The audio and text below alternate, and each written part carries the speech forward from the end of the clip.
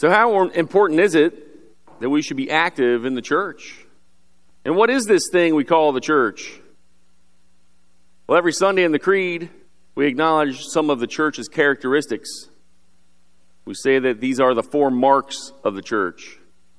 She is one, holy, Catholic, and apostolic. That probably sounds familiar to all of us.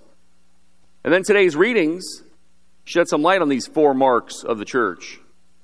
So how was the church one? Our first reading from the Acts of the Apostles tells us that the apostles, the elders, and the whole church sent representatives. So this shows the importance of that shared responsibility among bishops, who are the successors of the apostles, the priests, which comes from that same word presbyter, which is also translated sometimes elder, like we have in today's reading, and the whole church, it says, which includes, of course, the laity, the biggest group in the church, and each group working in their own proper role. And the drama of this scene in our reading from the Acts of the Apostles comes about because some preachers went out teaching without any mandate from the church.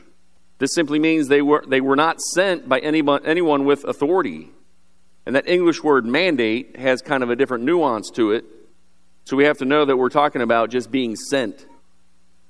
So we notice the importance of being sent in today's reading.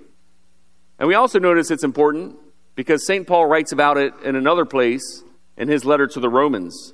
In chapter 10, we have this reminder of the church's task of making disciples. And this is what Paul says about being sent. But how can they call on him in whom they have not believed? And how can they believe in him of whom they have not heard? And how can they hear without someone to preach? And how can people preach unless they are sent?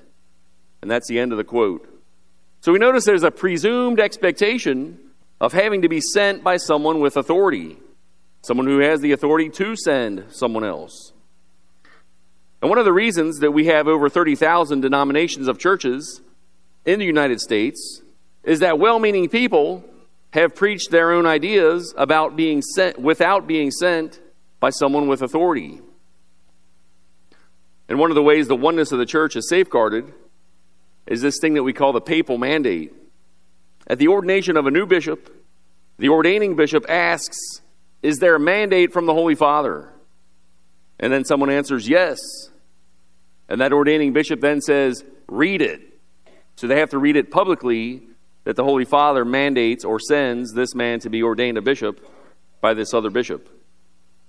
So if the papal mandate is skipped, then what happens is a splintering in the church. The new bishop and whoever consecrates him has just caused a schism or separation in the unity of the church. And in the gospel for next Sunday, Jesus prays that we may all be one as he and the Father are one. But the problem is most of us won't hear that gospel because the Feast of the Ascension gets moved to next Sunday, so we miss the 7th Sunday of Easter. But anyway, we could ask ourselves, what does this mean for me that the church is one? And maybe we can ask ourselves, how can I serve the unity of the church? Making that part of our prayer, asking ourselves that, or asking God that on a regular basis. Then the church is holy. She is holy because she was founded by Christ, and he calls her his mystical body. Today's reading shows that the church is guided and taught by the Holy Spirit. When we quote that reading, it is the decision of the Holy Spirit and of us. So what does that mean for us?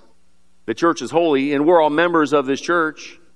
Of course, that doesn't mean that we're automatically holy ourselves, but it's an invitation, I think, to strive for holiness. It's an invitation to have a conversion of heart so that we can become more and more like Christ and his mystical body, the church. Then we have heard, of course, that the church is Catholic.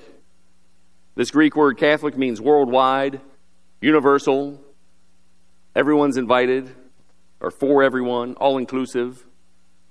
And today's reading tells us that some of the new Christians who were of Jewish origin, they were taught that all Christians had to take on the complex Jewish ritual and purity laws. But the apostles, the bishops, and priests who met together in that first council, they upheld the belief that the church is meant for all nations, not just for that one nation. And then today's psalm, it foreshadows that all the nations will be invited to salvation. And Jesus still does this work of salvation through his instrument, which is the church, his mystical body. So what does that mean for us, though? If the church is universal, the church is Catholic, perhaps it could mean for us that we help each other get to heaven.